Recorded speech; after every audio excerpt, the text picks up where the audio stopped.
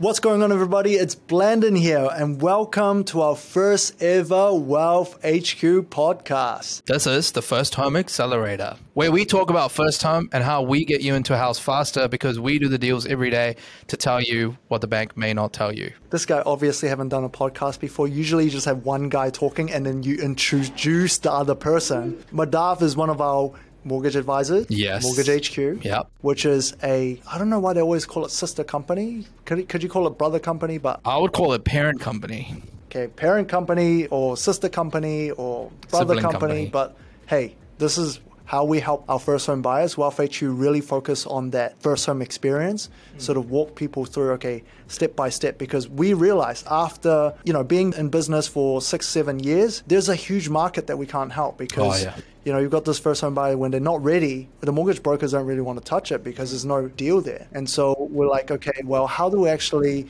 turn this opportunity into a business where we can help these people? Because, 7 out of 10 people are sort of in that position. 100%. So here it is. And this podcast, we're actually going over 5 things you should know before you get into your first home or before you buy that first house.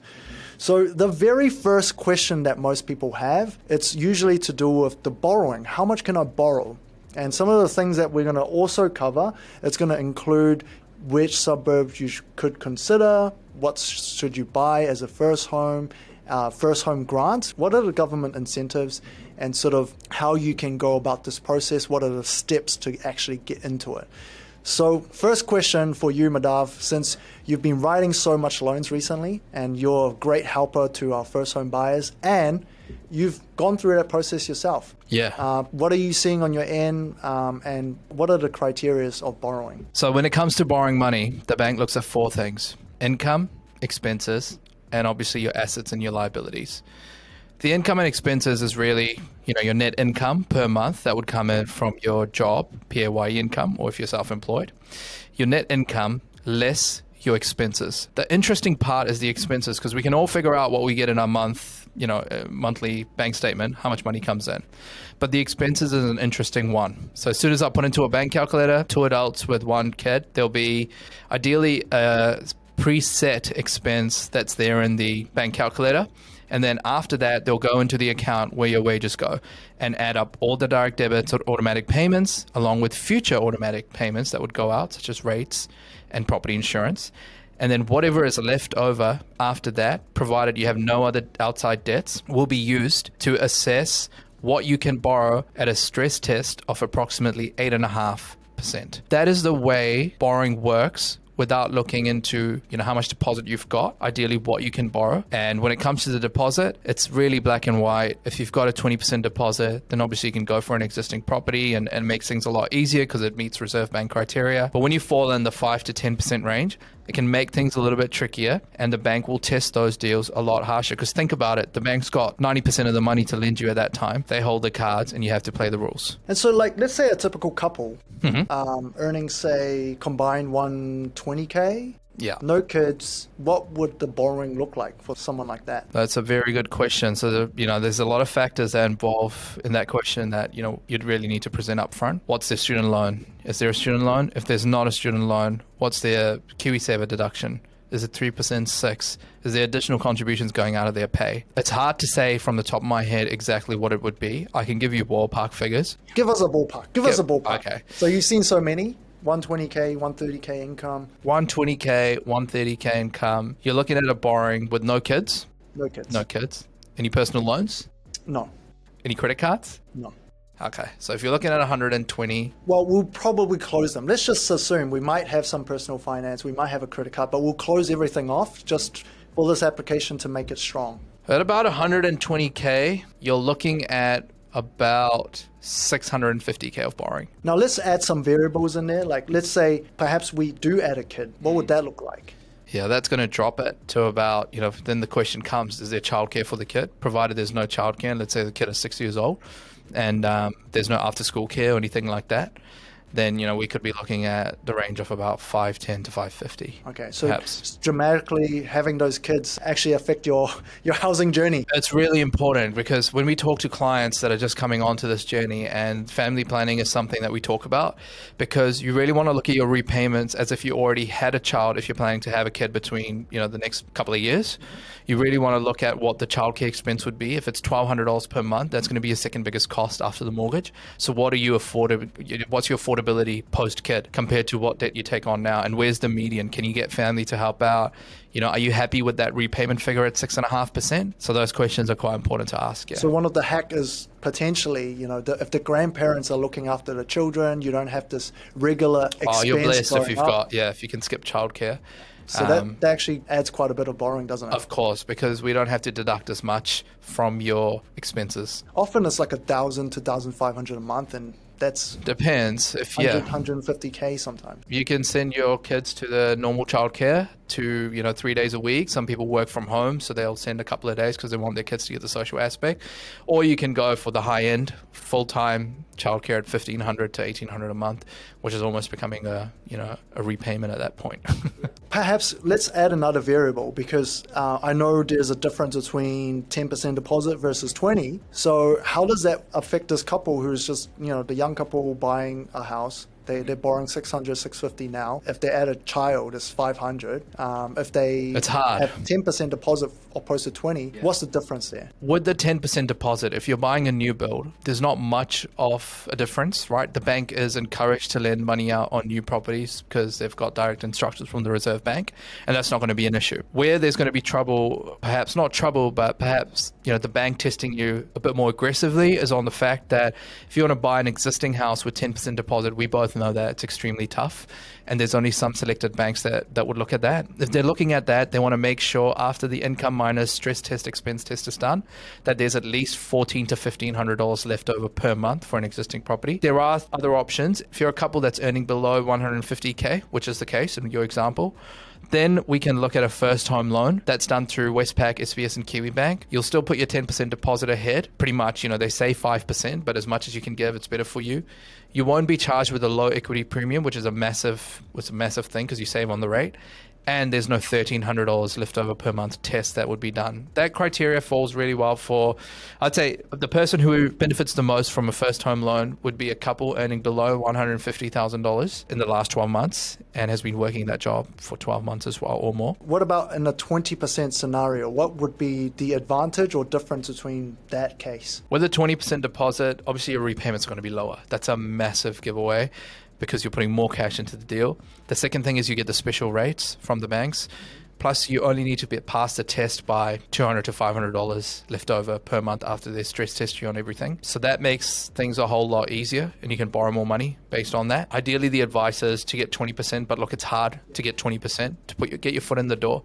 10% is ideally, where you should aim at, and then from there, seek your options. But if you're stubborn and you want the best deal, then 20% deposit. So essentially what I'm hearing between the 10% deposit and the 20% deposit is that if you've got a smaller deposit, you're riskier to the bank. Correct. They want to see a bit more income. Potentially they're going to penalize you slightly on the interest rate as well, but it's not impossible. Oh, 100%. We do 10% deals all the time. Ideally, if you're someone that's looking to buy your first home and you're considering buying a new house, let's say, you want your kids to grow up in a healthy, dry home, ideally, getting your foot in the door with 10% deposit for a new build is extremely easy across any bank. But 10% deposit, if you're fixated on getting a property that's older, maybe you want a bit of land or a backyard for your kids, expect more red tape from the bank and be able to pass those tests. That's, ideally the giveaway. What about border income? Like, could you rent out a room? Like, how does that sort of work in the calculation if someone wants to actually utilize that? So for a first home loan, we can use one border if you're buying a 3-bedroom house, obviously, up to $180 per week with Westpac, which is normally the highest. Other banks you can look at $150. If you're a single person, right, and you got no kids and you've got a 10% deposit, and let's say you don't want the first home loan, you're going for the normal sort of process, you're with the bank. Ideally, we can take a border case by case. So it's very case by case on the 10%.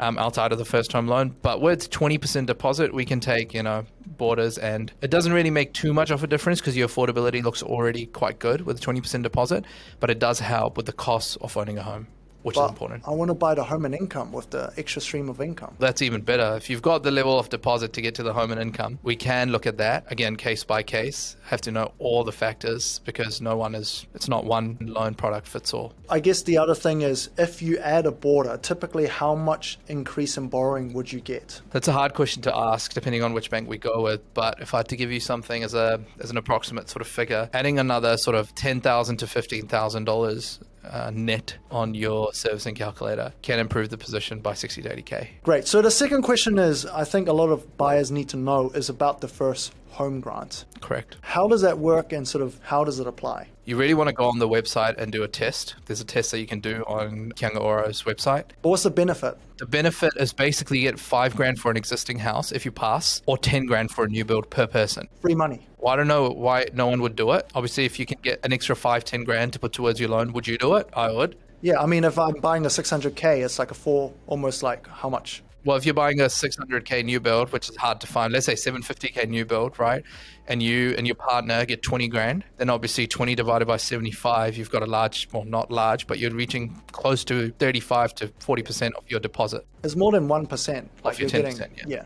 So that's like 1/10 of your deposit that you need. Yeah, ideally, and it's really good. A lot of people don't know it, but obviously the clued-on ones come prepared. They've passed the test. They've got the pre-approval for the first-home grant. First-home grant is very independent to mortgage advisors as well as the bank. That's an independent thing to do for a client themselves. So it's another party that goes through Kainga Ora. So with the first home grant, I mean, you got free money. What else does the government try to push? Like, what are we getting as a first home buyer for first home grant? First home grant, obviously $5,000 for existing times 2, $10,000, or $20,000 for a new build. Long story short, the government's pushing people who are buying their first home to buy a new build because there's so many more incentives.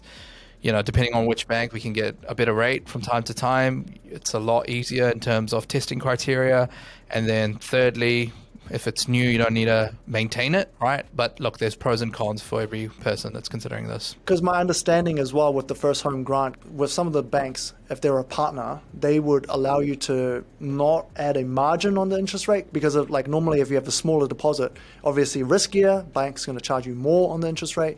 But if you're on a first home grant, potentially there's a difference there in the interest rate? First home loan. First home loan. 100%. First home loan, you'll get the normal rates that someone with a 20% deposit would. That's the hack. That is a hack. It's a super key point of saving that you should really look at. One thing to note with the first home loan, right? It's very good. And there's a lot of good stuff going for it. Expect the delay because if there's a product that's released with 5 to 10% deposit, a lot of attraction is going to come to that. 4,000 or 5,000 applications might come in a day for the bank. And just remember the bank writes this and then Kainga Ora writes this. So have the expectation for a delay until you get a piece of paper in your hand.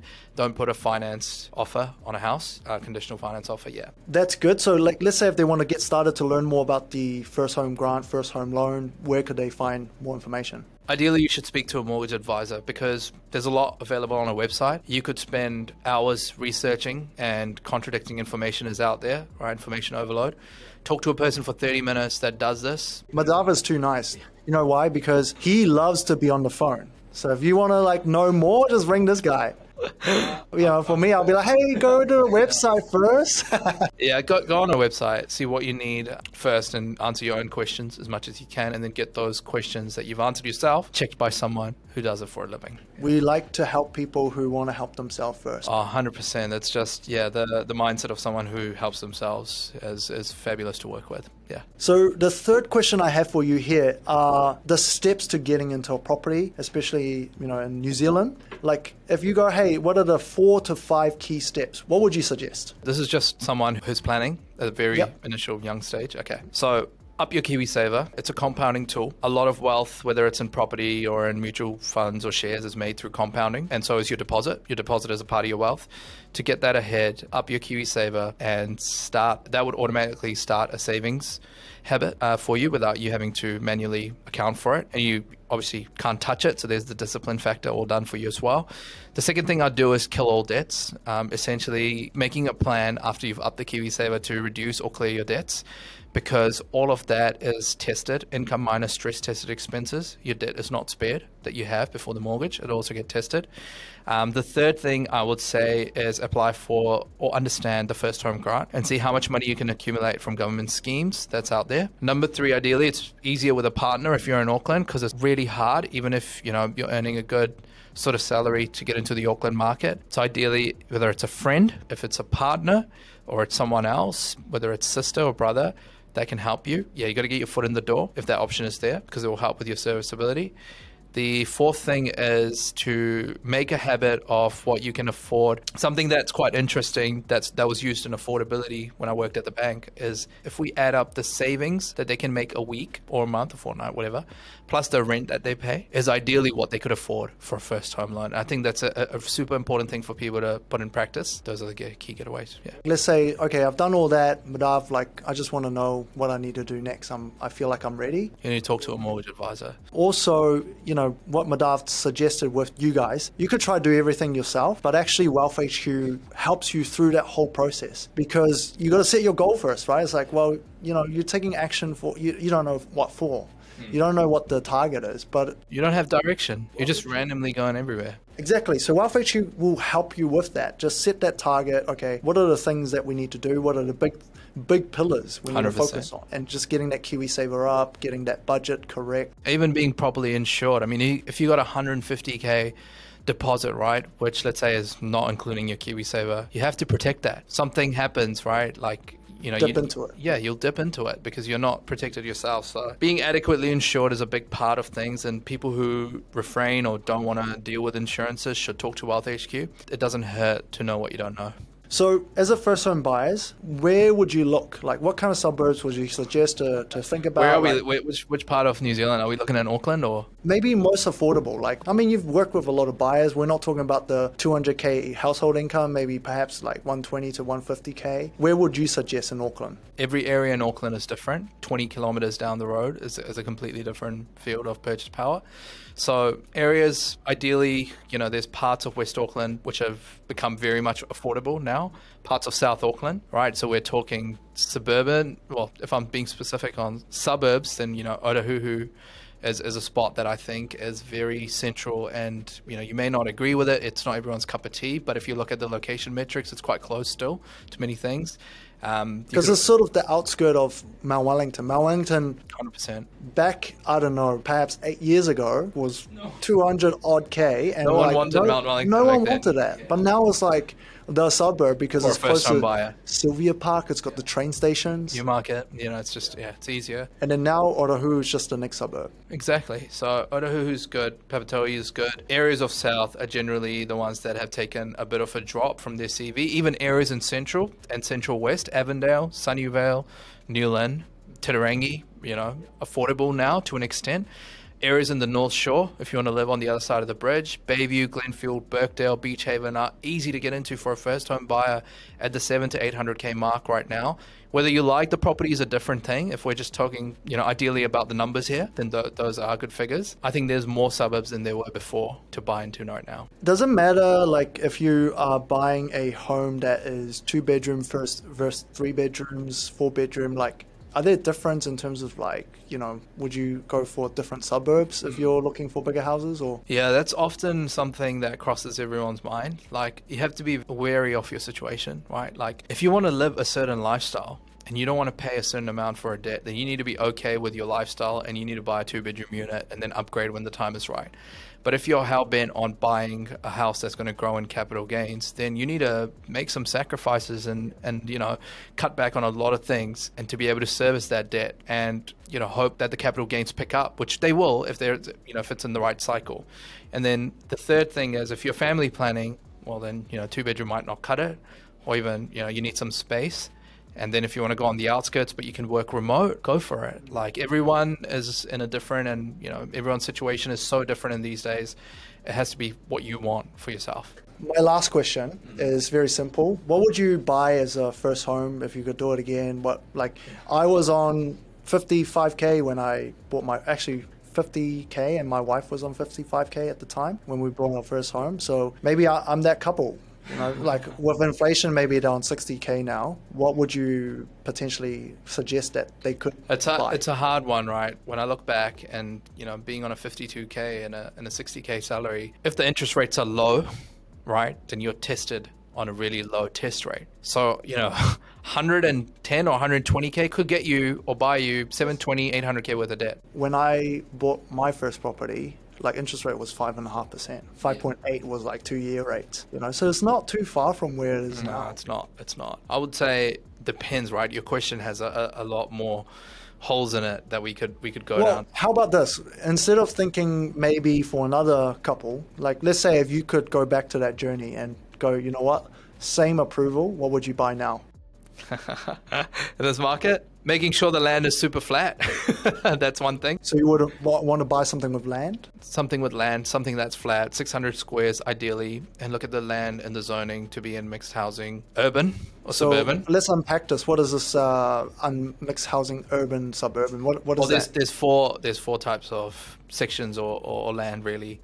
Titles that you want to dive into, right? There's mixed housing, suburban, there's urban, there's this is the planning rules that you're talking about. Planning rules, yeah. So what does that mean though? What can you do? Obviously, if your house can build 20 apartments versus 6 townhouses versus 2 houses that are single level or double level, it shapes your thinking as to what would give you the most capital gain or return on your land, right? I obviously know a lot more in this than someone else might. That's just because I'm in the field. I would buy something that is not as attractive or sexy, to put it in layman's terms. I would make sure I buy something that is flat, 600 squares plus, and in mixed housing, urban for a minimum at the 800K purchase price. So essentially you're looking for something that has much more better long-term prospect than maybe That's the not nice... my forever home. Just because I get a 30-year mortgage doesn't mean I'm staying there for 30 years. And I think a lot of people miss that, because when I deal with people that are upgrading their homes, which has been such a common deal to do now, it's amazing on how people upsize. And 9 out of 10 people listening to this will be thinking, well, we just get more debt. No, you could get lesser debt if your house has made decent gains in that field. And then you can either move a bit more out and have lower debt if that's what you want, or if you have increased income now and your property's gained in value, well, leverage on your income if you don't have kids or responsibilities just yet, and get more to the central suburbs. People go from Mount Wellington to St. Heliers all the time, or people go from living in South Auckland to buying, sort of central Onehunga all the time. It's just, what are your goals and what do you want to do that would make you feel good? Because if you keep comparing, then you're not going to have a good time. That's awesome. And I guess maybe practically speaking, how could you go about, buying something that is potentially have more long-term value? Like how are you going to know all this as a first-home buyer? It's really hard. You need to talk to someone that's looking at deals all the time. Mortgage advisors are a great source. You can do your own research. There's a lot of great people that give tremendous amount of value for free out there, but you don't want to feel confused with a lot of information as well. Just remember your key things that you're looking for. Long-term value. 3 practical things that they can look at or look up. Where would you suggest? In terms of the house? Learning about properties, I would say one is having the right team. So having the right mortgage advisor, looking at things like QV and looking at data, historical data, what suburbs performing at what level, getting subscribed to CoreLogic newsletters or reports. Those are very important things just to get an idea of the property market. And then you want to understand mortgage structures as well. What is a revolving credit? How do I pay it off faster? That sort of thing is very important. And then, I could dive into a whole lot of stuff that might confuse people. But the first step is getting a house under contract that you are comfortable with and you believe is a good choice for your deposit. I think the most sensible step is just ring UA. Well, don't ring him, email him. Book in a time with an advisor to just have a chat. Bring the questions to the table. There's probably so many things in my brain that I haven't spoken about on this podcast. But if you ask the right questions, or if there's something you're curious about, it's going to trigger my brain to give you that answer straight away. So perfect. Yeah, bring it to the table. So that wraps up our first ever podcast. Hopefully you have found some useful information and tips in there, and we will see you in the next episode. But if you guys want to get in touch, you can go to whq.co.nz. That's our Wealth HQ. And then mhq.co.nz is our mortgage company.